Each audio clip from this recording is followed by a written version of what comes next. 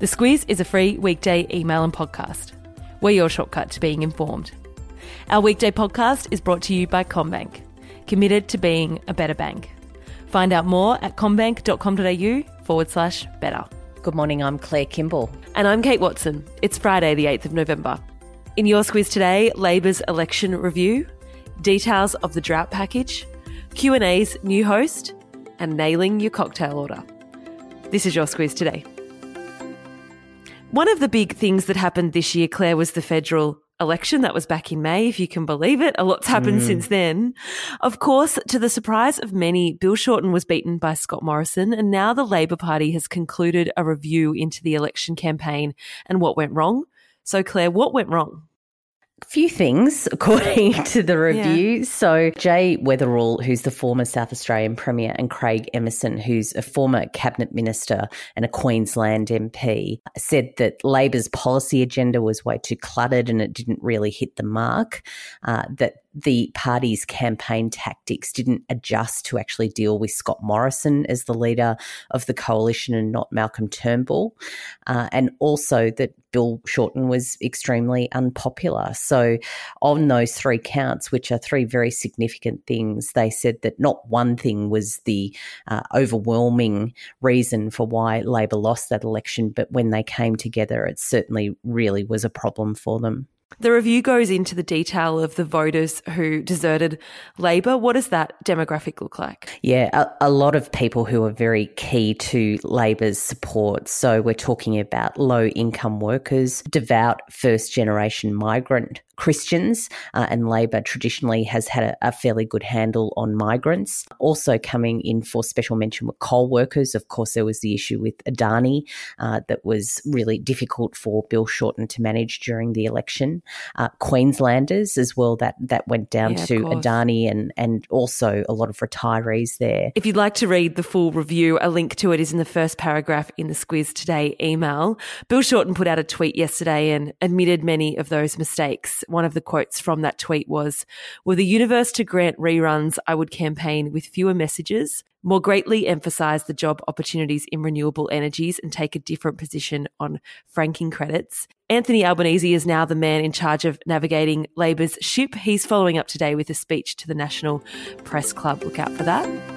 We previewed yesterday the government's latest drought package. Now we know the full details. Yeah, more than $700 million will be channelled to help them. We're talking about farmers, small businesses and rural towns. A lot of initiatives that are going to be topped up, and also access to certain programs is going to be broadened. So that was very welcomed. Also, there is on offer more than $1 billion in new interest-free loans. The National Farmers Federation President Fiona Simpson welcomed that and said that it demonstrated that the government had listened. Other critics said that it's still an ad hoc kind of response from the government. But Scott Morrison said, look, as the drought evolves, the government has to evolve its response to it. Moving away from politics now, and 2 Australian men have been killed in New Zealand. It appears their ropes were severed on sharp rocks during a rock climb. Yeah, 2 men from Canberra, Brett Lentfer and James Spale, died on Wednesday. It was quite an effort to recover their bodies because they were in a really difficult part of the Remarkables just near Queenstown. Their guide was unharmed, and police and the company that they were using for that climb expressed their sympathies. Over in the US, and federal prosecutors have accused 2 former Twitter employees of spying on behalf of Saudi Arabia. They're accused of taking sensitive information that only someone on the inside of Twitter would have access to and using a third party to get that to the Saudi government. They were targeting people, reports say, who were critical of the Saudi regime. People who are watching this very closely say that there is a whole track record of the Saudi government coming after people who express dissent about that Saudi government. And you only have to think about the murder of writer Jamal Khashoggi to remember that they do go to extremes. So it's quite a dangerous situation, and one that international authorities are really watching closely. Back Here and the ABC's Q&A is one of those shows that seems to generate a lot of news, and now the public broadcaster has announced who will replace Tony Jones as the host next year. Yeah, Hamish McDonald, who has had a go in that chair. He's also worked across a number of programs. He's only 38, but he's done a lot of work in some very high-profile positions. He's played a hosting role on The Project on Channel 10. He also has an occasional fill-in gig with Radio National's Breakfast Show and has done programs for Foreign Correspondent. Not an unfamiliar face, as you say. Former host Tony Jones is leaving to join his fellow ABC journo wife, Sarah Ferguson, in China, who's heading up the ABC's bureau over there. A message quickly now from one of our partners at the Squiz, BP. As part of our partnership with BP, the Squiz has sat down for a quick chat with their chief economist, Spencer Dale. He's been in Australia to talk about the dual challenge the world is facing to provide more energy to grow and develop economies around the world, whilst also reducing emissions. Stay listening at the end of this podcast. Claire speaks with Spencer about Australia's role in all of this. Friday Lights. Claire, check it out in the Squiz Today email. A selection of longer reads today, including the creator of Fleabag, Phoebe Waller-Bridge in US Vogue, and a brownie recipe. Can't really go wrong with those two things. I know. And to Phoebe Waller-Bridge, I really like her attitude to ordering cocktails. She said that she's found her cocktail, which is a vodka gimlet, and for the first time in her life, she's able to go to a bar, order with confidence and give off that impression that she really has her life together. And that really struck a chord with me. I totally get that as well. What do you actually order when someone says, do you want a cocktail? Well, vodka gimlet apparently gives you the confidence. So give it a try maybe. What's the email subject line today? It exactly accords with that. So I've gone for pink, raise your glass, with the line from that song, Slam Slam, oh hot damn. I think that's a really good one for Friday. We got through the week, but also I think that confidence that she has is really a slam dunk. Yeah, good one. We did have a big week here at the Squiz. Not sure about those listening, but we did get through it. Thank you for listening to the Squiz Today podcast. Stay safe over the weekend, particularly those on the New South Wales mid-north coast who've been battling bushfires, though conditions appear to have eased. Weird weekend of weather, actually. Very hot up north and unseasonably cold down south. That's all from us today. We'll chat to you on Monday. The Squiz is a free weekday email and podcast. We're your shortcut to being informed. Sign up at thesquiz.com.au. Spencer Dale, thanks again for joining the Squiz Today podcast. A pleasure. Spencer, for more than a decade, Australia has really struggled with that energy and climate policy area, while we also derive a lot of our export income from commodities like liquefied natural gas and coal.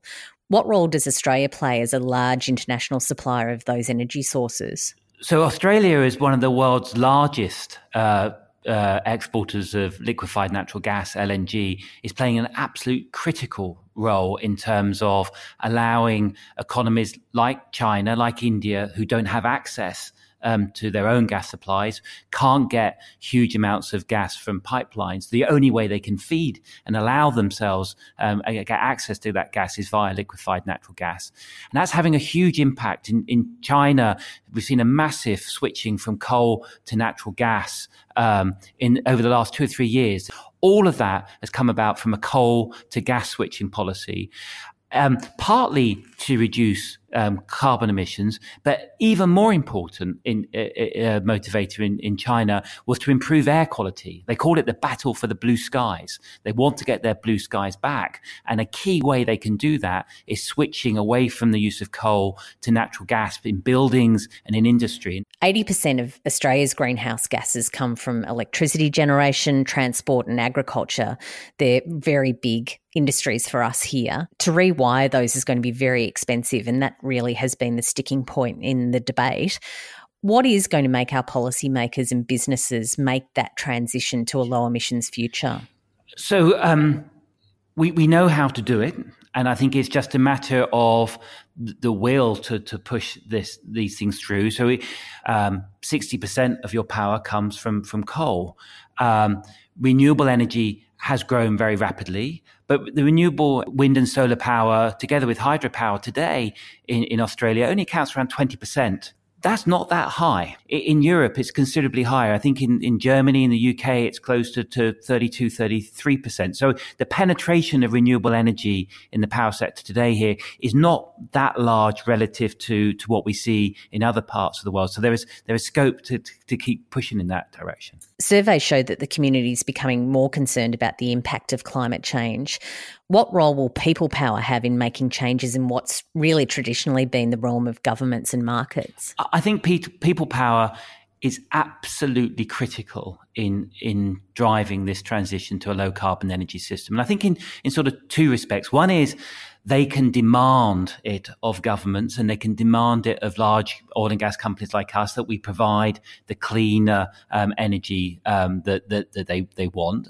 But it's also in our own behaviour. Carbon efficiency starts at home. We're doing this podcast in a room which is really quite chilly. And it's chilly because the air conditioning's on.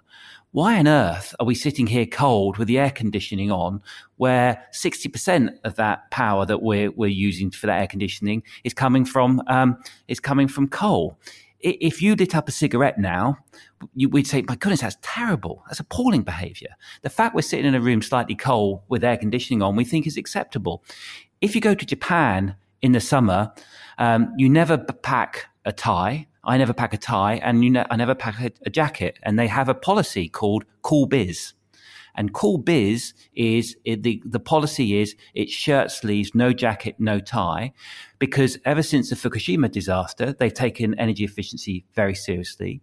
The air conditioning is not turned up very high, and as a result of which, it's a bit sticky. And so if you get a bit carried away in conversations like I do, you can feel a bit tight, a bit hot by the end. But that's taking it seriously. That's taking energy efficiency seriously. So I think, yes, demand it of governments and of corporations, but also demand it of ourselves. Carbon efficiency starts at home. Spencer, thanks again. It's been really great to speak to you. Thank you. This interview is presented by our partner at the Squiz. A message now from our podcast partner, Hubble. You know what it's like. Your friend recommends a great film or TV show and you're excited to check it out, but suddenly realise you can't remember what she said it was. That's where Hubble, spelt HUBBL, comes in.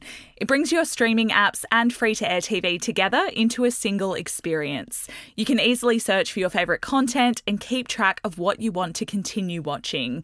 You can also watch free-to-air TV with or without an aerial using the integrated TV guide, so you always know what's on and where. It's TV and streaming made easy. Go to hubble.com.au to find out more. EP.